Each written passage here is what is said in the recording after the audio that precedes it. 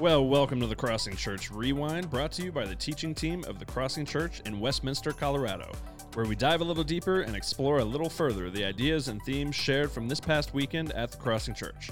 Well, I'm Pastor Mark. I'm the discipleship pastor here at the Crossing Church. With me today to my left is... I'm Pastor Leslie. I'm the children and family pastor here at the Crossing. And to my right... Oh, it's just Pastor Brian having a little, what I call Sunday, or actually Monday hangover from Sunday. Nothing weird. Nothing just, weird. Just no a eggnog? lot of talking. No eggnog. No eggnog. I like it. Too All right, much grape juice. Yeah.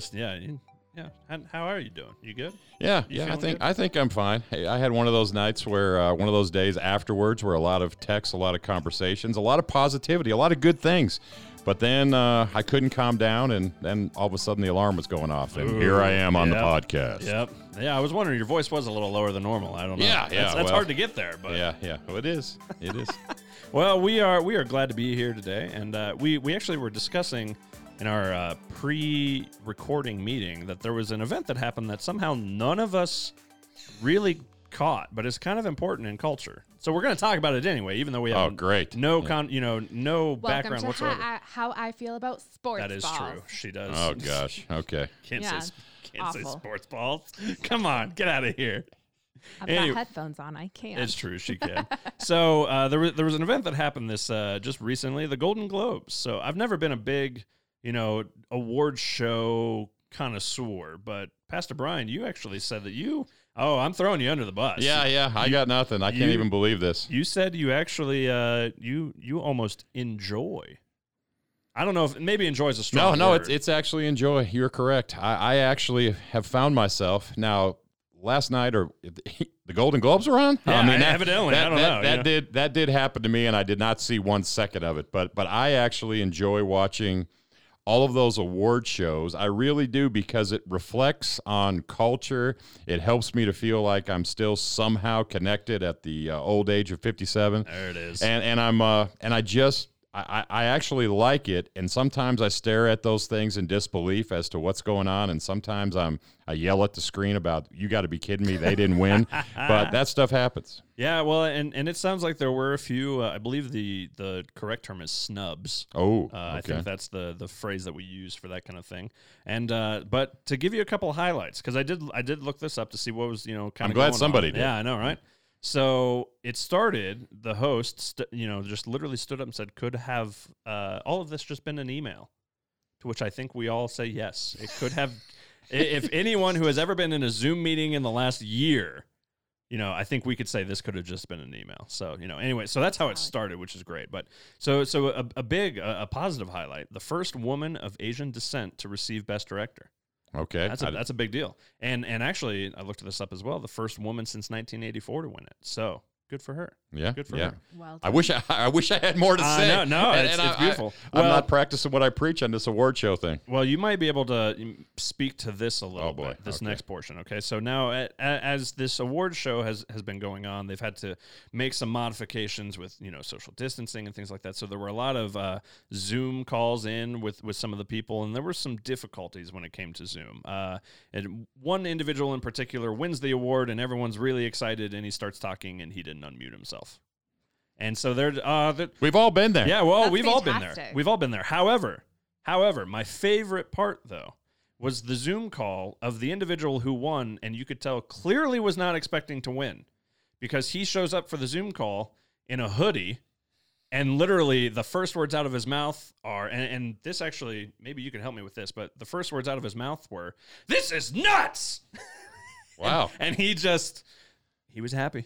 He was happy to be there. I guess so. I'm glad. I wish he would have at least went with a collared shirt. Well, that's, in hindsight, yes. But so if you're not expecting to win, maybe still at least wear a button-up minimum. Yeah, something. Minimum, Yeah, but yeah.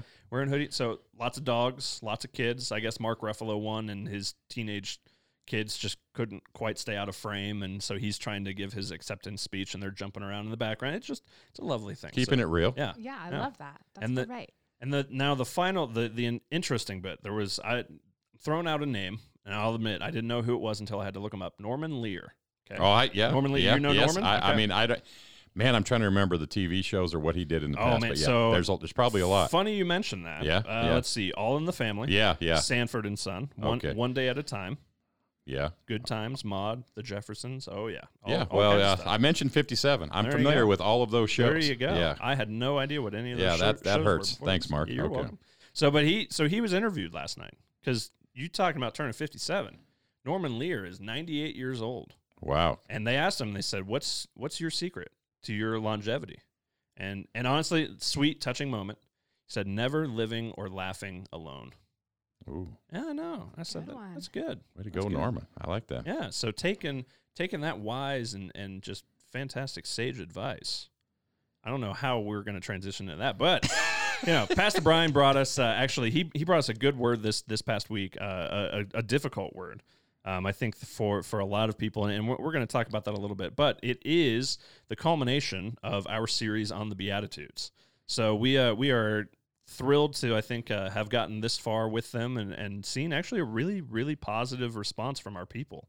And so, and even in the midst of this one, because I'm sure when you think of, just wonderful Christian things, you're thinking of, oh yes, how can I be persecuted? So I know that's your favorite beatitude. Pastor. Oh yeah. Being a guy that's highly relational and loves people, it's like, hey, can I tell you the facts? You're gonna suffer. Yeah, you're gonna face opposition. Things are gonna get difficult. Yeah, it is interesting, and we've talked several times, even on here, about how the Beatitudes build on each other. So it starts with blessed are the poor in spirit, which is a total dependence on God, and then it ends up with, by the way, since you're being dependent on God, you're going to have to understand that you're going to suffer like he did. Yeah, and you had a line that I loved. It was just one of those, like, you get to the end of that sentence and you say, this isn't what I signed up for. It's like, and you're right. We don't perceive that necessarily to be, this is what I'm signing up for when I agree to this. But before we get there, maybe give us a 30-second recap of this whole thing known as persecution and what it means to be blessed when we're experiencing it. Well, first of all, my take on the whole idea of persecution is I took a moment, both online and in person, to actually pray for the people that understand and deal with persecution at a totally higher level than what we really understand in the American church. I reference places like Afghanistan and Pakistan, Sudan, India, Nigeria, and those are places where when you stand up for your faith, you could be thrown in prison, you could be killed, there could be kidnapping taking place. And although we're living in some interesting times in the American church and all of that, it's not like that. No. And so we actually paused and prayed for what's going on there. And I felt a ridiculous amount of conviction over feeling, even though things are interesting and a little awkward these days, feeling a lot like a spoiled brat. Yeah. About the fact that we do really experience a lot of freedoms that we take for granted, but then we do get uptight about things that probably it's nothing related to this. So I would first say that my slant on the sermon had to do with understanding the challenges of the American church and the American church taking more of a back seat to culture than we've ever dealt with before. So that was the angle, but I also had to get out the big picture. Like, I felt weird if you don't just acknowledge the depth of what other people deal with. Yeah. And you actually had used a reference talking about kind of our experience in high school, kind of the introduction of, first-time freshman versus, all right, I'm almost out of here senior. And it was a good reflection. But what I loved, we actually, for anyone who's listening, if you were in person, you actually kind of missed out on a really cool creative opportunity. So we actually, for our online services, filmed Pastor Brian on location at a place in downtown Denver called the Evans School. And you did a little bit of background on this particular building. It's old. Yeah, 1904. I mean, that's older than me, Mark. Yeah. Barely. But that's older than Norman Lear. I mean, we're talking about that. Yeah, that dude's old. Yeah. But it's a gorgeous building. Yeah, beautiful building, wood floors, copper everywhere, and it was functional from 1904 to I think somewhere around 1970. And it was, the weirdest part for me was, even though it was what I thought to be some nice dramatic effect, but it seemed like you walk through there and you could still hear the chatter of what had gone on there in the past. It was a it was a fun experience. Walked into the auditorium where we did the online, and I saw the old wooden chairs, and I hadn't thought about the elementary school that I went to in Wisconsin that had it was twice the size of that auditorium, but it had the same wooden chairs. Yep. And it smelled the same, which I don't know how that works, but it was interesting. Well, for anyone who is listening and wondering, why is he talking about the life of the school? Like I was there, I was in the building, and got to experience that. And honestly, I would agree.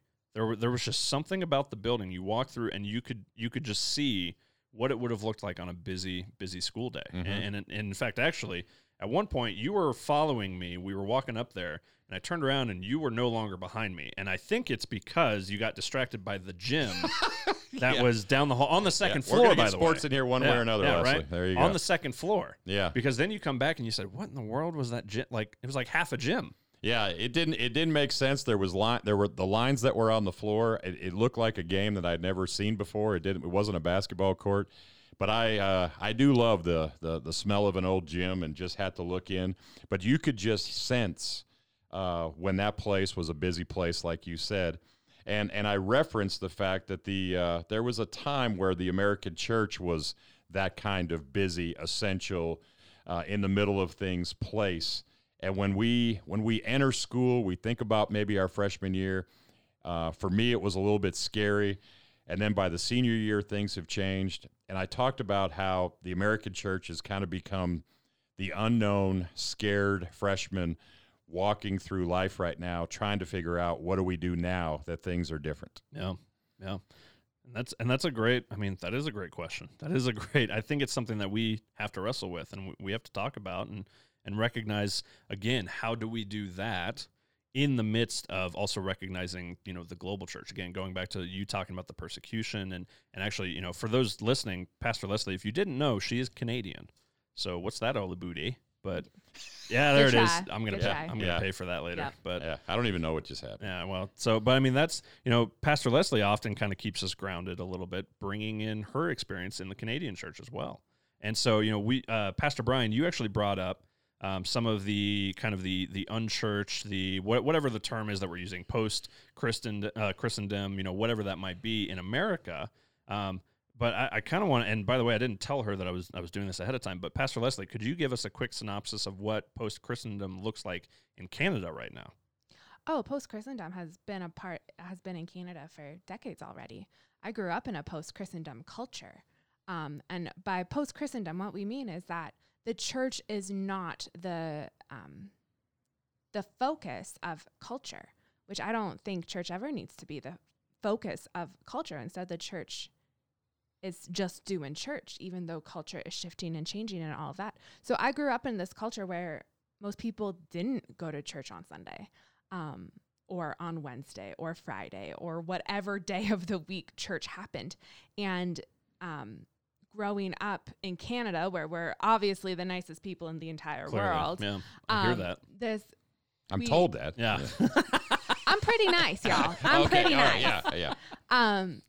Then to become a Christian was actually a moral step down, because now that you're a Christian, you're hypocritical and you're judgmental and you're not inclusive and you don't want to participate. And you have your thing over there and we have our thing over here. So growing up in this culture was just, it's normal. Growing up in the culture that Denver finds itself in is normal. Then I moved to Kansas City, to the Bible Belt. Oh boy. And there was a church on every corner. And I'm like, why are there half-empty churches on every corner? Why don't we just consolidate and move on? Because we don't agree with them down the road. And then I came to Denver, where it is more post-Christendom, where church isn't the center.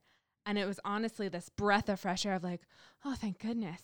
Yeah, whereas it's not being shoved at me. Whereas I come from the Midwest, and Pastor Brian, you came from Tennessee, and church is a little different there. Well, Tennessee and Oklahoma, the places where I pastored before here, the church was in most people's probably top three. I was going to go five, but I think I actually would say top three. And it was a lot the center of things. It was more like the senior who had influence. Yeah. And then when we moved to Colorado and it was more of this culture, I viewed it as a great opportunity for the gospel, which I'm sure Canada is as well. Mm-hmm. but it also, the challenge is very different, and the independence of this place is very different. And just the whole sense of people's interaction. Community is a natural in certain parts of the country, and not as much here. And that was one of the harder things for me to adjust to. Even though I kind of knew it was coming, I wasn't quite ready for the independent streak of this area. Yeah. And I think that kind of even takes us into, this, you brought up a point that really seemed to resonate with a lot of people. And to expand from the individual to us as a corporate body of believers, we have, when we recognize that maybe we're not, the hotshot seniors, and now I will admit there are moments that maybe that metaphor doesn't work, because, there are some mean seniors out there. Yeah, there are. You can take that too far. That swagger can get you in trouble. Shoving them in a locker, putting their head in a toilet. High school was rough, guys. No, I'm kidding. I'm kidding. But part of that is when we are beginning to recognize that maybe our influence is waning, maybe that even our role in society, in culture, whatever that might be, whether we would say we should be involved, whether we shouldn't be involved, whatever that might look like. You brought up this point. Our responsibility is to not let ourselves get bitter. Yeah, I had tons of people respond to me. That's part of the reason I got the deeper voice this morning with the idea that the church's response to no longer being the center of American culture or more influential, or most influential in things, is how do we respond now? And unfortunately, the reality is it could go the route of being judgmental. Yeah. It could go the route of kind of, we're right, and I'm just going to be ticked off at culture for being so stupid, and you can kind of be a know-it-all, and then you just kind of isolate, and you forget that the mission of the church includes the 47% in Denver that don't give a rip about God. And if we have allowed ourselves to get bitter and resentful against culture and, let's just say, those people, then we have lost the point. Yeah, the moment we are kind of stuck with our own, this is wrong, this isn't right, we actually have just told 47% of Denver that you're wrong, you're not right, you're not welcomed here. And that's a big problem. If we want to see the world changed for Jesus, we got to get rid of our complaining attitude. The church can do a lot if we put down their piece is bigger than my piece. Yeah, and that's where I went nuts. And this is the weirdest thing. I hadn't thought about this before right now in the podcast, so it's kind of cool. In all of my 30-plus years of ministry, I'd never have had to sort of cheerlead. Don't let that be a visual. Too late. I wasn't thinking it, but now I'm thinking it. I have had to cheerlead the idea that the church actually is resilient, can be remarkable, and revival can happen even now. I mean, it was like people were looking back at me and going, "Oh, that's not what I've heard. Yeah, that's not that. That might even not be the way I think." You mean we still can? Yeah. And it was weird, but it was really refreshing, sticking with ours. It was really refreshing to me to actually be able to say to there's still hope. Yeah. I know that sounds ridiculous, but because of pandemic and because of everything else we've been through, so much negativity and all of that, to actually look out at a smaller than normal congregation, but still go, God's still got a plan. He's still in charge, and we can still do this. There's still a bright future. Yeah. It's almost like everybody's like, well, I thought the future was dark. Yeah. Yeah, it's this we're in a weird kind of cultural climate right now, but the mission of the church hasn't changed. Right. I don't understand. I really don't. And I'm coming I'm showing my Canadianness here. Get out. Yeah, that was pretty good. Thanks. I got some Milwaukee in my past. That's not too far. That's that's South Canada, right? I mean, that's all it is. America is Canada's pants. Wow.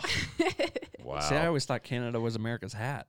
Nope. Yeah, All right, anyway, I'm staying out of this. Moving on. Y'all can take that home. Oh, I don't know where I was going now. You're bringing up being a Canadian versus American culture. In terms of you're welcome. I don't understand why a political climate has to dictate the church's mission. Yeah. The church's mission has always been preach Jesus, watch lives be transformed. Yeah. Be the hands and feet of Jesus, watch lives be transformed. Yeah. Well, I think a lot of that, I think that ties into another point, Pastor Brian, that you brought up is this conversation, and this isn't the first time that we've used this phrase, but the comparison of being a fan of Jesus versus a follower of Jesus, and that's an important distinction. Well, if we actually can admit that we're not in the center of things like we were at some point in the past, what I actually know will happen as a follower, I actually have to go a little deeper. I have to be a little more dependent. Oh, ding, ding, ding. That was the Beatitudes. That's where we started.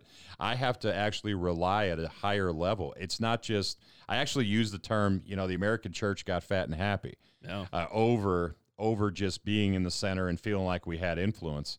But I think we might be able to actually get more spiritual and change and transform and see more lives change because our dependence has gone up because we're not in the center anymore. Yeah. So if we are a fan, it's easy for us to just kind of fall by the wayside, but if we're a follower, we find strength in that. We find strength in that dependency, in that, even to an extent, that little bit of persecution that we might experience. Yeah, I actually enjoyed how you what you said at the benediction of the services when you came up after I was done. Oh. And you said, I think, something about begrudgingly. Yeah, I said, may we live our lives so rooted in Jesus that we might even experience a little bit of persecution. And to which I said, and all God's people begrudgingly said, amen. Yeah, and even on the topic of persecution, where James says, consider it pure joy when you face trials of many kinds, that word, the word trials there can actually be translated into some persecution. Yeah. That is so foreign and so crazy. But if we look honestly at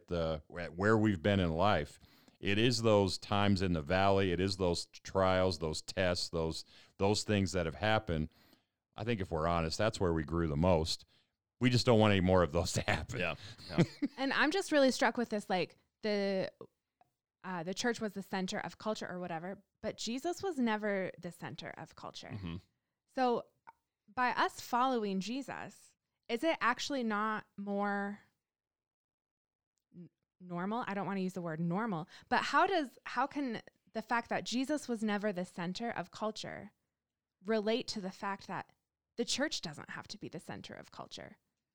Is there something in there? To me, there is something in that. I don't know. What do you guys think? Is there something in the fact that Jesus wasn't the center of culture? Well, I'm not sure what Mark thinks on this, but maybe after we'll know. But I think when I think back to the American church being the center of culture, I think it just was. It was more.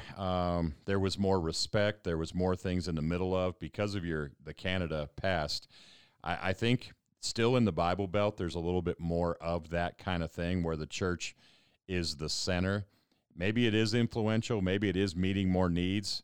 But I know that when we were in the center, we got distracted. Yeah. So I'm not. I know what you're saying. So So I think we are more dependent on Jesus in the margins than we were when we were in the center.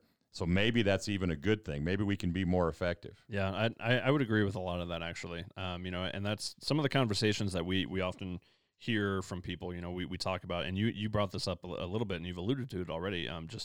We're looking for revival. We're looking for, what's funny is some of those folks, you ask them, well, what are you actually looking for? And usually they give you a description of the church in the, 70s, 80s, something, they back to the way things were, when bring in the special evangelist. Yeah, exactly. Yeah. And I kind of laugh because when I think of revival, I think, and all right, history nerd disclaimer, I think back 1908, formation of the Church of the Nazarene, when we were amongst the people. We were in the inner cities. We were working with those who were hurting, who were poor, who were desolate, taking that whole, if you've taken care of these, you've taken care of me thing from Jesus pretty seriously. And that's I think, and I think that's something that everyone would agree to. Mm-hmm. I think that's something that but we're trying to figure out how do we get back to that. And that's the hard part, because now it's not, we open our doors and people used to flock to us, and now that doesn't happen as often anymore. I think that's what, when we refer to the church as the center, I think that's what it was. It didn't take it didn't take as much. It didn't take as much, it just opened the doors. And if if you're in a Midwest community and you unlock your doors Sunday at 10, people are showing up. Yeah. And I think to some extent they're showing up more there than they are in Denver or other places in the country, but not like it used to be. Yeah. Yeah, these are great points, definitely. Well, before we start to wrap this up, there's one, I got to nerd out a little bit. I brought the history in, but nerd alert. I know, nerd right? alert. I want to bring in a little bit of scripture that you actually referenced. So we were talking about persecution. You mentioned how in James trials can be turned into persecution, but God uses these trials in order to better us. And so you brought up a story that is pretty well known between Abraham and Isaac, and there's a moment in which God comes to Abraham and says, hey, take your son up and prepare him as a sacrifice, okay? And what's interesting, and I want to give you a little bit of a fun, unique moment that I had. I actually had a chance in seminary to write on this passage, and pretty at length. And I actually had a former college professor of mine who happened to be in the neighborhood while I was working on it, had just finished it, and Dr. Eric Vail, great theology professor at Mount Vernon, and He was asking me about schoolwork, and I told him, I said, yeah, I'm writing on the binding of Isaac. And so not the sacrifice of Isaac, but the binding of Isaac. Yeah, did I reference the fact that would be a good sermon? Yeah, well, yeah, and maybe you already got it. So Dr. Vail you'll appreciate this. Dr. Vail grabs me, he goes, you called it the binding of Isaac. And he hugs me, he goes, you're not an idiot. Said, well, that's good. Thanks. Yeah. But I mean, it's just the persecution. And again, just to show how God can use these experiences. When we look at the language, and if you go back and I would encourage anyone, reread the story. At no point is God actually saying you're going to sacrifice your son. Merely just says, prepare him. Yeah, he actually tells the servants he's going to return. Yeah, prove to me that you are faithful and going to do what, willing to do anything. I'm not going to let you do it, but prove to me that you are willing to literally lay a promise down, regardless. And I'm just curious, what would it look like for us as the church, maybe no longer in the center of attention when things happen? What would it look like for us to have that willingness and to say, you know what, this is what it means to be Christian, to lay it down regardless? I think what it means, such the pastor answer, I hate these, but I think what that would mean would be revival.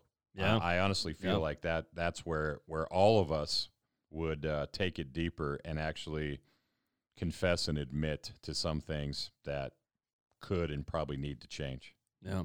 Yeah, I'm just struck with wanting to ask the question, what are you holding on to so tightly? Yeah. And that's what they were doing with Isaac. After all those years of waiting for a son and being promised and then thinking that's not going to happen. And then that's where God goes with the test. Right. It would have been a lot easier to find something else, but don't do Isaac. Yeah. That's a blessing. I already thought I went through that and having to wait so long. Right. Now I got to sacrifice him. Yeah. So anyway, yeah. Yeah. So maybe what is it? Not only that what's the church holding on to? Mm-hmm. What are the promises that we think that are out there for us that we're holding on to? And maybe if we just let go, we might actually see those promises show up. Yeah. Let's even take it, even though I think most of when Mark says the church, that's actually the individuals that make up the church. So what is it, that we, I don't man, there's that one. That gets too convicting. Yeah. Okay. Yeah. Well, these are great things, and this is honestly, it's been a really good series. So, but before we end this, do you want to give us a little sneak peek of what we got coming up? Because there's this kind of important day coming around the corner. Well, I've heard the tomb is empty. I have heard that from time to time. It's going to be full for 3 days. Yeah, it is. It is going to be full. And Mark, you got the Good Friday service. I'm talking about that. So yeah. Because any of you that don't know, I think we've probably talked about it on here. But in love and understanding, I don't like Good Friday service, but I don't like it because I want to tell the rest of the story. I understand how important it is. Yeah. Please understand. I get that, but I also I know that it's necessary. But it's what we're going to get into for the next several weeks. Is obviously we've joked a little behind the curtain. I don't know what we're going to name it, but really we're on the road to the cross. It's a pursuit, but we're not actually going to call it that because we're confused. It has something to do with the path to Golgotha. No, it doesn't. Leslie, what do you want to? I now forget what it was. Oh, come on. The path to the parade or something? Oh, no. The path to the party. Yeah, the path to the party. I like this That might one. be it. But it's going to have to do with peace. Okay, the but letter P. yeah, the letter P. But the whole point being that we are going to prepare our hearts and get ready for the fact that we are going to celebrate in a party form the fact that the resurrection is the real deal, and it makes all the difference in our everyday faith. So this next week we're gonna get into one of my favorite guys, the old Peter. Good old Peter. And you know that's an important thing. So we're gonna talk about him. He's very relatable, especially if you're impulsive. So there you go. There's a little teaser. There you go. Boom. All right. Well, so that gives you all a reason to come back next week then and check us out. I would hope so. So to end today, full circle, we talked about Norman Lear living to 98 years old. Now there's a woman actually out there currently, as far as I'm aware, the oldest living woman. I think she's 104, 105, something like that. Her secret to living. So we heard Norman Lear. Her secret to living, 3 Dr. Peppers a day. She swears by it. Okay? Wow, okay. So here's the question. What is it going to take for you to get to the age of 98 or 104 or 110? Who knows? So what would be your life advice for anyone out there who maybe wants to live to see the wonderful triple-digit number in their age? Is this where the thing that's uncomfortable with me for this is I think what I have to stop doing, just a little confession, is my family is great at wanting dessert. Ooh. And wanting dessert later after the meal, somewhere around 8:30, people have to check their phone. Hey, is Dairy Queen still open? Is Freddy's still open? Are different places still open? So if I was going to give advice, I would say probably stop saying yes to late night desserts. That's the stupidest answer. But I'm feeling conviction. I brought an apple to church today because I'm going to start. It's Monday, and I'm going to eat healthy. Okay. Until Tuesday? Until maybe tonight when somebody says, hey, you want a Blizzard? Want to go to Freddy's? All right. I got you. Goodness. Pastor Leslie, what's your secret to get to 100? My first thought is I don't want to get to 100. Oh, no. All right, well, so if somebody's asking Well, for me, though, I've got my grandma lived to be over 100, so I feel like I got that in the bag with the genetics. Right. But basically, I'm going to say go to the doctor. I feel like that's a good. Oh, that's an easy cop-out answer. You ready for mine? He told you not to eat dessert. I didn't say I agree with it. How is mine a cop-out answer? All right, you ready for my cop-out answer? Yours is not to go to the doctor. But you've had a moment to think about it, Mark. I have had a moment to think about it. That's one of my favorite parts of this whole thing. Yeah, all right, whatever. All right, so the secret to living to 100, move to Canada. They got better health care. But All right, well, there it is. That's why my nana I'll lived be to here all week, 103. ladies and There you go. gents. There you go. All right. Well, thanks for joining us for another episode of the Crossing Church Rewind. As always, you can find more information about our church at our website, crossingchurch.org. Be sure to check us out on Facebook or Instagram. And if you have any questions, comments, you can email us at podcast@crossingchurch.org. And if you want to financially support the ministries of the church, you can do that online at our website, just crossingchurch.org/give. We appreciate you all hanging out with us today, and we hope to hear from you soon. Thanks for checking in with this. Words are hard. Almost made it. We were so close. Thanks for checking in with us this week. We look forward to hearing from you soon. Get out. I also say the both of us. The both.